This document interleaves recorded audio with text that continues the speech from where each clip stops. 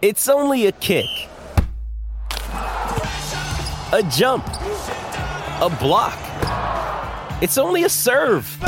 It's only a tackle, a run. It's only for the fans. After all, it's only pressure. You got this. Adidas.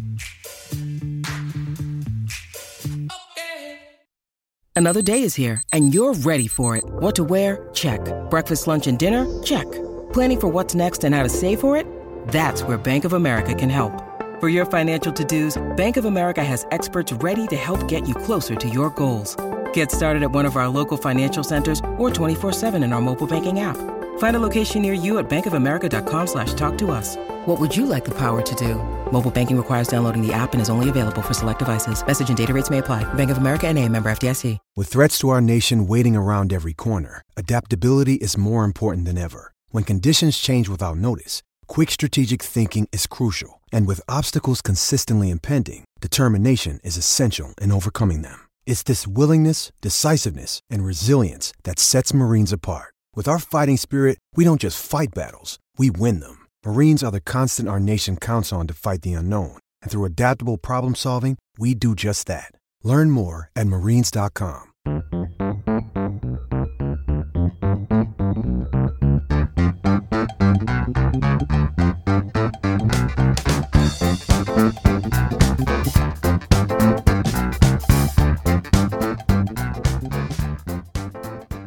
Hello and welcome to Storylines, the women's cricket podcast, where we have our first ODI review, and what a game it was. I'm Melissa Story, and joining me for today's daily is Simon Hughes, the analyst himself. Hello, Simon. Hi, and I've been absolutely riveted by today's game. It's been spectacularly good fun. It must have been a great game to be at.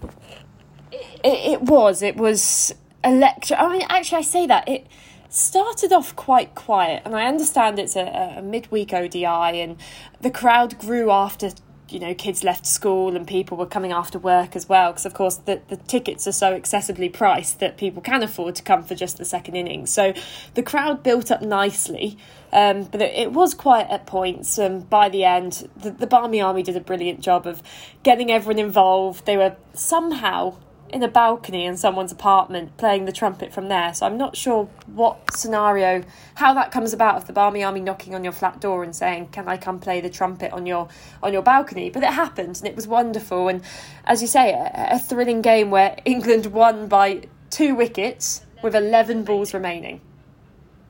Doesn't get any better, does it? And I think there must be a commitment this year from both the men's and the women's Ashes teams to just commit to the drama of the Ashes. You know, we've seen, you know, some of the best cricket I've watched in terms of men's and the one-off women's test match of hard, gritty, fighting it out across 4 or 5 days. And then these one-day games have essentially gone down to the last over, to sometimes the last ball every single time. And when you've got these crowds in, and a lot of them first timers in terms of coming along after Edgbaston apparently, and the wonderful T20 there, 7,000 tickets sold for the Oval, because people actually were like, oh, we're going to jump on the bandwagon here, we want to go see this team play. And they're making it worth it for people. And the fact there's 2 more ODIs to come, both sellouts, I can't wait for Southampton. Yeah, I'm sure. And do you know, it's really interesting, but there's this sort of momentum shift going on, isn't there, in both the men's and the women's Ashes. And it's funny, but in 2005, which everyone is sort of comparing this current men's Ashes series to, there was this sort of feeling like the Australians were so dominant for so long. And then suddenly this really burgeoning, exciting England side took them on and got beat in the first test comfortably at Lord's in 2005. And everyone thought, oh God, you know, it's a false dawn, and we're not going to do what we expect to do and all that. And the Aussies are just going to obliterate us again. But then after the 2-run victory at Edgbaston, there was this sort of gradual feeling of sort of great wave of support for the England team, obviously in England. But also you could see the hope and expectation gradually draining out of the Australians' eyes. And they were just, every time in a crunch situation, England would find a way of winning rather than Australia for the last 20 years. And I can sort of see that a little bit happening here in the women's Ashes, that Australia is so dominant in the test match and they really kind of showed their class. But gradually, England have just been chipping away at them, and now they're finding a way to win. And there's a sort of surge of optimism, which I'm sure is being helped by the nation really getting involved. And the fact that, and I'm sure as we'll do a quick summary of the game in a second, England will also be looking at this and saying, we have not put out our best performance yet. The win at the Oval was favoured by a brilliant innings from Danny Wyatt. At Lords, it was Alice Capsey who really stole the show. And as it often is, the focus does go to batters, but particularly more because England have been involved in a couple run chases. And of course, today for England, it was Heather Knight who played the anchor kind of role. But England have put down catches. They put down 5 catches today. There was a missed stumping. There was always this talk before the series of, if England want to beat Australia, they've got to make no mistakes. But they've proven that they can beat them, making plenty of really, really simple mistakes, actually, and mistakes which should be criticised quite openly. These are professional players. They should not be dropping this many catches. But I dread to think, what it could be like, what kind of game we could have where England go out, take all their catches, for both the men and the women. I would love to see a world where that happens.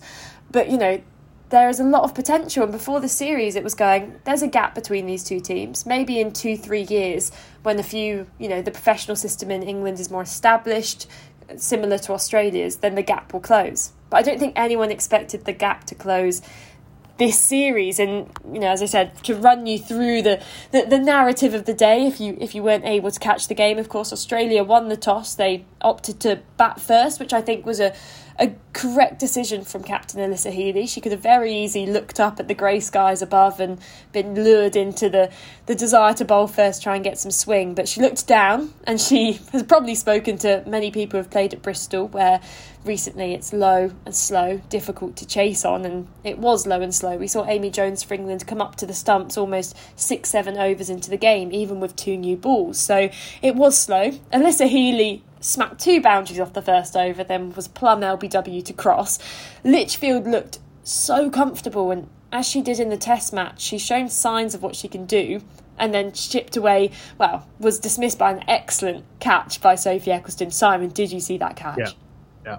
I also saw the one she missed, and there was quite an interesting sort of mini incident in your commentary box, wasn't there? Because you called it as a drop catch, and I think Catherine Brunt was a bit offended by that. I could sense there was a bit of tension between you there, which you actually dealt with very well by saying later in the piece, by the way, I bowled to you in 2018, and you smacked me for 2 massive sixes. So you sort of put the hero worship back into her domain kind of thing. But I thought there was a slightly frosty feeling there, which is good, I think, by the way. I think it's good to challenge these big stars because they're not always right.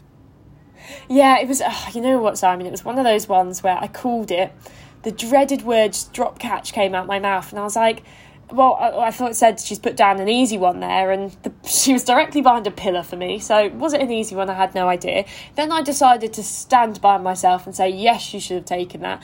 Then I was, as you say, Catherine Sciver-Brunt pointed out, it was a difficult catch, all of this, and as you say, the best thing, you got to stand your ground for a bit, but then butter them up later, and that's how you make friends with the big England stars. But yeah, so Phoebe Litchfield went to a brilliant catch. Elise Perry and Beth Mooney in at 3 and 4 were the only 2 Australians, all that experience behind them, who looked never comfortable, but they were able to just navigate the pitch. Perry got 41, Beth Mooney 81 not out at the end of the game, and then just a flurry of wickets really from Australia. Talia McGrath was just bowled by a straight delivery from Capsey, and Capsey, a name I really want to talk about because she managed to bowl, at least Heather Knight managed to bowl 9 overs of Alice Capsey's part-time spin, which in the past, England have been so reluctant to use part-time bowlers, and it's so frustrating to me because you look at sides like Australia who have historically been more successful because they play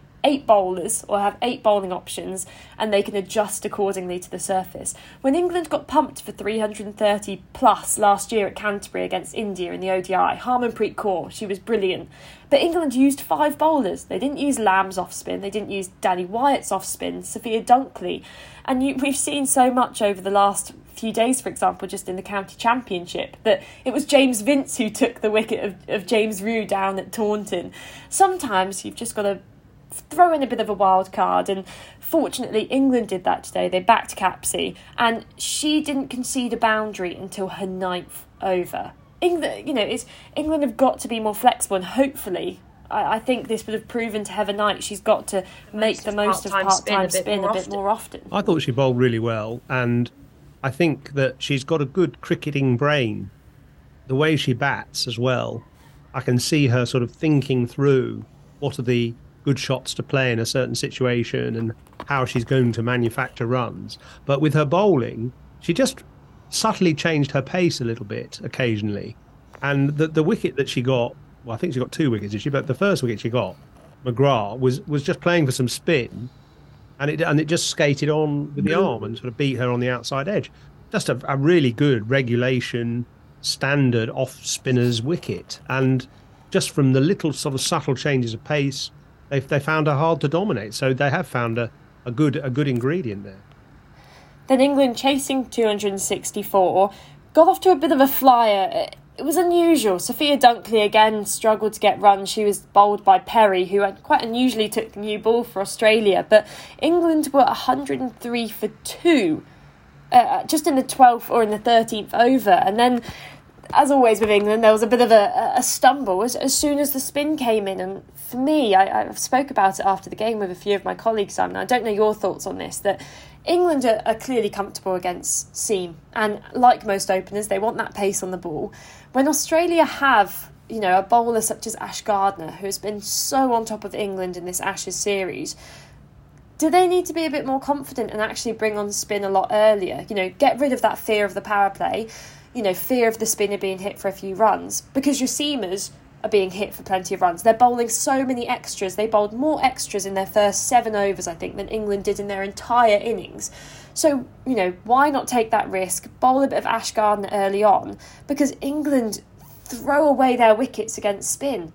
And for me, going into Southampton on Sunday, it would be my first pick. It would be going, Megan Shute, give her back the new ball, because Megan Shute is in your team to swing the ball. The fact you've brought her in first change when the ball's already stopped swinging, for me, is useless. And get a spinner on at the other end. An Ash Gardner or a Jess Jonathan, someone who can control their line. And for me, that's how they pick up 2 or 3 wickets in the power play. The problem for them will be where they put the fielders, because, of course, you can only have 2 fielders out in that first 10 overs. And actually, New Zealand men were the first pioneers of opening the bowling with spin in ODIs way back in '92. Before you were even born. The New Zealanders actually opened with Deepak Patel, an off spinner, in the World Cup in '92, and went through the whole tournament doing that.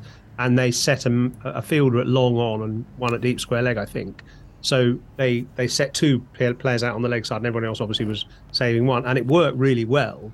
But the trouble is now, batters are so much more adaptable against spin that it's difficult to know where to put those 2 boundary fielders, because there'll be players reverse sweeping and slog sweeping and so on. So I take your point about opening the bowling with spin, but I don't think you can do it for very long, because you are going to go for boundaries. Whereas when you're bowling outside the power play, you can, as a spinner, you can put 3 or 4 people on the boundary and cover those boundary options a bit better. So I like your thought, but it's not that easy to do with only 2 boundary fielders.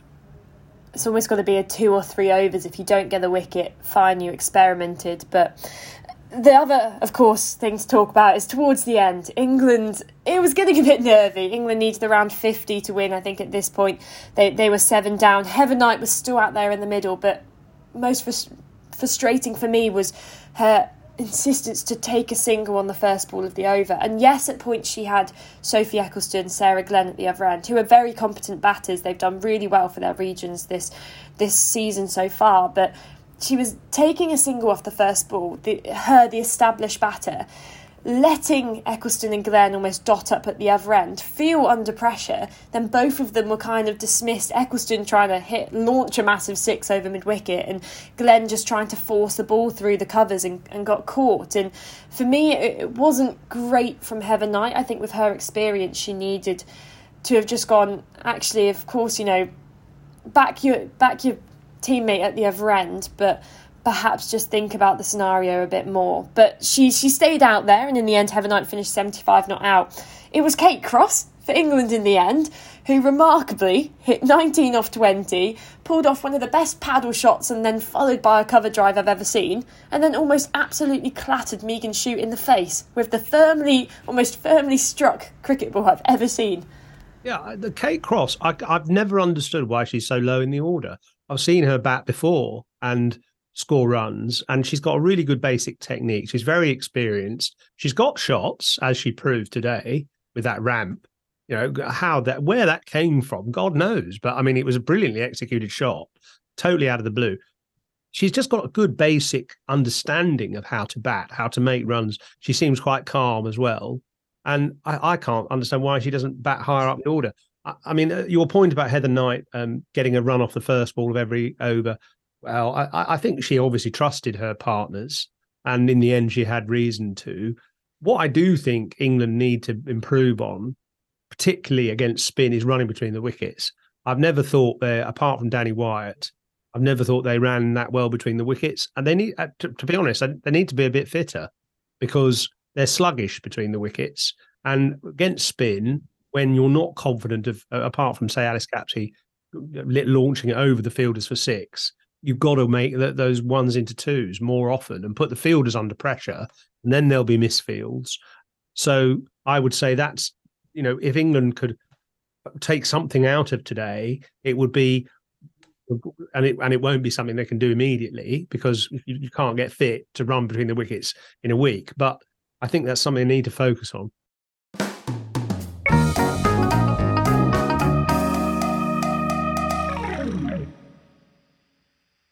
Now, we've asked for some questions from our listeners, and of course, do keep getting in touch with us across this Ashes series at Storylines Pod on Instagram or Twitter. We're going to run through a few of these. Thank you so much for everyone who sent them in, because we have been flooded. We don't have time for all of them. But the first one I wanted to talk about was from Jeet, who has messaged saying, are we going to see a situation in white ball formats for England where finger spinners will have to have more skill sets than just bowling? And they suggest it's probably why Capsey got the nod ahead of Dean, because whilst Dean can bat, you wouldn't put her in the same category as a Capsey or a Bryony or a Sophie Ecclestone. And I guess if you look to Australia as well, they've gone for, they have the options of Ash Gardner and Jess Jonathan, who are finger spinners, but incredibly good batters at the same time. Is that plausible in the future? Got to be. I think all girls and women should be able to bat and bowl. And it just gives you more involvement in a game if you can offer up your services as a bowler, because your captain needs a bit of help, or someone's got injured, or there's a particular batter who is struggling. I don't know, but there are lots of scenarios when you can bring a part-time bowler. And look at the value of someone like Joe Root with the ball, who gets key wickets all the time. And I've never understood people who play cricket, men or women, who don't bowl, because it just keeps you involved. Otherwise, your whole fielding session can be quite boring. You're not really engaged.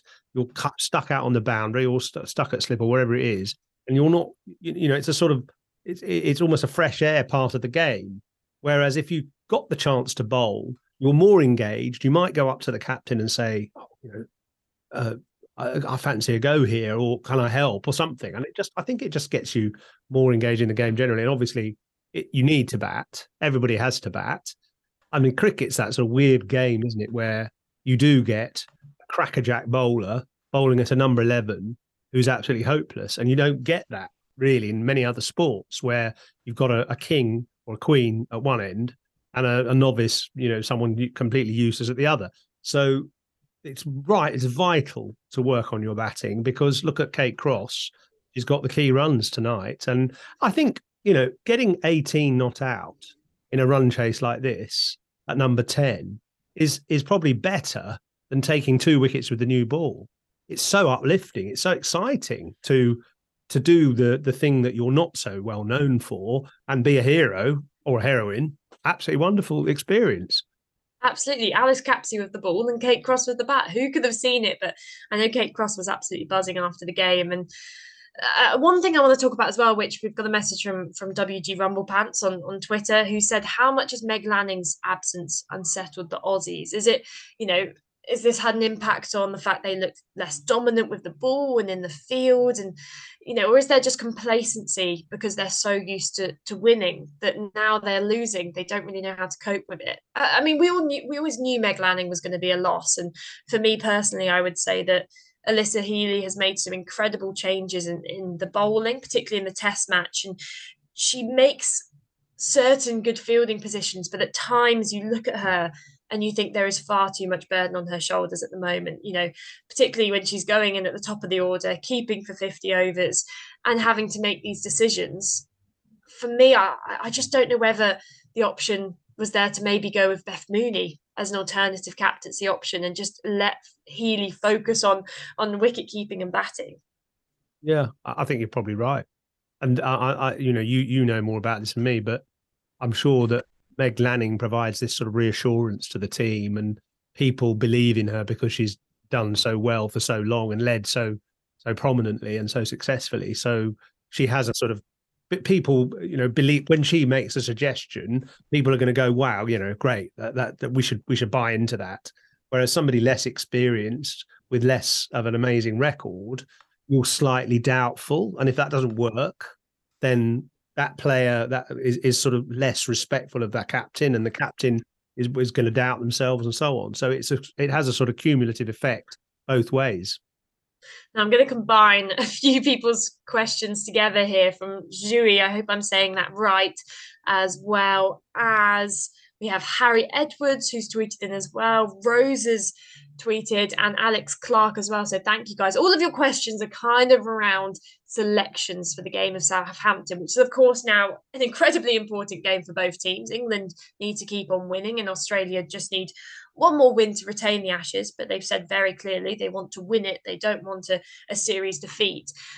One of the selection queries is, would you stay with Beaumont and Dunkley as the opening partnership, or are you going to move, a Dunkley kind of figure down the order? Because Dunkley has struggled. She's shown a vulnerability to the shorter ball. She got out to a good dismissal from Perry today, but I can't help but think her unusual back grip, and it's an unusual technique. She can be quite ugly in the shot she plays. It's effective, absolutely, but on slower pitches like today where it's more difficult, for me, she does look like she's struggling a bit, but whether a move down the order would help.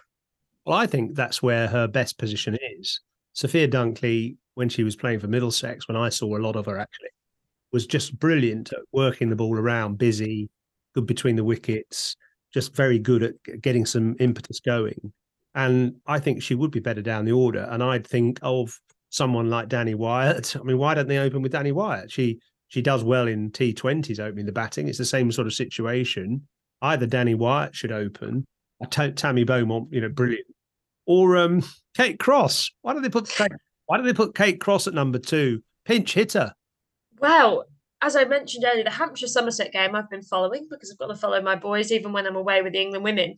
And Kyle Abbott went in at number 10 for Hampshire and in the end scored, 80, 90 odd? And Hampshire then decided when the follow-on was enforced, let's just open with Abbott. He got a few runs. It didn't necessarily work in some ways, but it's similar to this whole did Mo and Ali at 3 debate work. If it gets in the opposition's mind, and if, I've seen crazier things, but in terms of I would agree. I mean, Danny Wyatt is so effective in the power play in T20s. And I personally don't see why 50 overs should be different. She opens in the 50 over stuff for the Vipers. Jason Roy, and like Jason Roy for the men, really. It's the same. She has the best strike rate in England, by miles, because you mentioned only 2 fielders outside the when you've got the quicks such as Darcy Brown or Megan Shoot on, they're going to want a deep third or a fine leg. That means if they want both, you've got no one in front of square. Danny Wyatt is going to make the most of that. So I just don't know whether it would relieve the pressure on Dunkley, because I have no doubt in her ability. I've seen her do some incredible things, but maybe, the contrasting styles of Beaumont, who's got a bit of a lower strike rate. She's more of a traditional player but can anchor an innings. And then a Wyatt who might not get you a big score, but she might get you a 35 off, 35, a runnable 35 at the start of an ODI can make all the difference. So for me, maybe a change in the future. Another question around England in particular has been around Amy Jones. And Amy Jones averages 9 against Australia in ODIs, and she's undoubtedly the best keeper in the women's game in the UK, in England and Wales, but her dismissals are repetitive, and it's infuriating as a spectator to see a player who has so much potential, but who constantly gets caught in two minds, going, should I go over the top? Should I play it along the ground? And in the end, the amount of times I've commentated on Amy Jones' dismissals going, that's a soft dismissal. She'll be disappointed in that. Today, just chipping the ball back to Georgia Wareham, where she just flighted the ball a bit more. I mean, you've got Lauren Winfield-Hill waiting in the wings as a potential option with the gloves, but... I'll throw in another one. Oh, who's your other one? Go on. Ellie Threlkeld. I mean... She's an absolute gem. She is. She's probably, again, up there with the best keepers in the country. I mean, Ellie Threlkeld has been in the round and she's been consistent at the domestic level for years. I think the question mark around her was always her strike rate was never quite there. And, most people would speculate the next England keeper potentially a Bess Heath if you're looking for a keeper who can bat a bit more. If you're looking at pure glove work, Rihanna Southby at the Southern Vipers is another really good potential option. But as you say, I mean, surely there's got to get to the point where people may be questioning Amy Jones's contributions with the bat, because gone are the days where you would have that keeper whose sole job was to just be the best wicket keeper in the country. They don't really have to contribute with the bat. And I don't know whether for too long she's been a bit too safe in this keeping position, and that people are just see her as a permanent fixture in this team, when actually, do we need to be questioning this? Do we need to start looking to the next generation of keepers and going, let's change this up, because you're getting out in the same way. You're a professional cricketer, you get all this training, and I hate to be so harsh on her, because as I said, I think she's brilliantly and wonderfully talented, but you can't keep making the same mistakes. In fact, she missed a stumping today as well. I think you do have to evolve all the time and keep thinking ahead, keep looking ahead, keep trying to groom new players all the time. And in that regard, just one other question for you: where's Izzy Wong? Because she was so talked up before the series and before the summer, and she's been a bit invisible. So what's the issue there? The issue with the Izzy Wong conundrum really is that obviously she's done a brilliant job at growing her own personal brand. She does TV appearances, podcast appearances. It was really significant that she was the first player of Chinese descent to play for England. And, she's a bubbly personality, wonderful person. So, of course, she was able to capture the attention of a lot of people, particularly then followed by the Women's Premier League. The issue is for, a lot of people who are fans of Izzy Wong, but didn't necessarily look at the early season performances, is that she really struggled. And I was at England's training session yesterday, and the bowlers were kind of bowling in pairs, and Lauren Bell and Lauren Filer were first up. They were looking quick, accurate. They were making the most of the pitch, which I think is important when you've either got that height or your pace. When Izzy Wong came in, it was all full. It was just low full tosses or half volleys outside the off stump. There was no use of the pitch, and her pace just looked a little bit down. So it's strange that we could go through an Ashes series where Izzy Wong is the face of the series, and she may not even play a game at this rate, because I think the next fast bowler who's waiting in the wings would be Filer. So it's a strange one. England have lots of options, which is an absolute luxury. We mentioned Charlie Dean could also come in, which if she did, she would play an important role because of the number of left-handed batters the Australians have as well. But England have a few questions. Whether they're now going to change things before going to Southampton, I don't know. And another question we've been sent in, well, going off those same questions, is about the Australian selection. Alex asked, should Australia, of course, off the back of 3 losses, be making changes? Do they need to bring in a Grace Harris, who didn't necessarily have the T20 series she wanted, but she's, a competent, big hitting middle order player? Do Australia need to bring in Alana King or bring in 2 leg spinners? Would they ever be bold enough to play 2 leg spinners? It's a bigger playing area, the Ageas Bowl, isn't it? I don't know what they put the boundaries at for the women, but it's certainly quite a big area potentially. So another leg spinner. I've been at the Ageas as you probably have recently. It's like a desert there at the moment. It's like there's not a blade of grass anywhere in sight. So could be a place where lots of spinners play, and that might be a clever change for Australia. Well, as I like to call it when I lived there, Costa del Sotton, absolute warmest, loveliest place in the country. But yes, I do expect there may be a bit of turn in that pitch. So we'll have to see. To round things up, Simon, what are your predictions? You got one more. Go on then. We'll round up with this one. You said that Izzy Wong was at practice, and there were some other bowlers at England practice. Wasn't one of the other bowlers you? It was, and I'm so glad you're going to expose me now. I bowled at Lauren Bell, Lauren Filer, and Danny Gibson. So I got to bowl at the lower order batters, and they still absolutely smacked me, I must say. I personally see it as doing my national duty to bowl a few nice half volleys, get the England girls some confidence with their batting. And obviously it worked because they've gone on to win this ODI. If England need me to do some net bowling before the game on Sunday, I'm available once I've got back from You're the lucky charm, aren't you? Yeah, I am, clearly. But I got a few back of the hand slur balls out. Tricked Danny Gibson with one of them, and obviously she wasn't selected today, so maybe they were watching. But yeah, if England also were impressed, then I am available to play on Sunday if they want me. Can probably clock a nice 58 mile per hour, probably a max spell of 3 overs, because then I start to get tired. And if there's a pint waiting for me at the bar at the end of the game, I'm there. Get doing your fitness training, Melissa. Get doing your fitness training. Read my article in the Times about what Mark Wood does to prepare for a test match, and you need to do the same. All right? I will, I promise. Right, we'll round things up on that note with my promise to commit myself to my future fitness levels. Of course, get in touch with us at StorylinesPod on Instagram or Twitter, and keep an eye out for our Ashes dailies, not only on this channel coming up on Sunday for the Southampton ODI and then next Tuesday for Taunton, but of course on the Analyst Inside Cricket as well, where we've got a bit of a break, but once the test match starts at Old Trafford, we'll be having daily podcasts from you, Simon, and Simon Mann as well.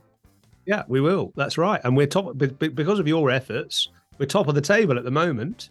The Analyst and Storylines, we're punching way above, Sky Sports Cricket and all those other podcasts that get so much promotion. We're the best at the moment. There we go. Teamwork makes the dream work.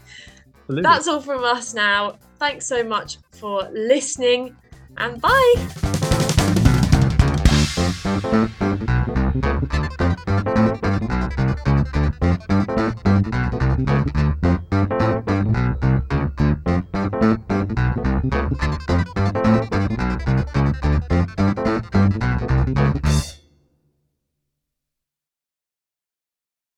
Sports Social Podcast Network.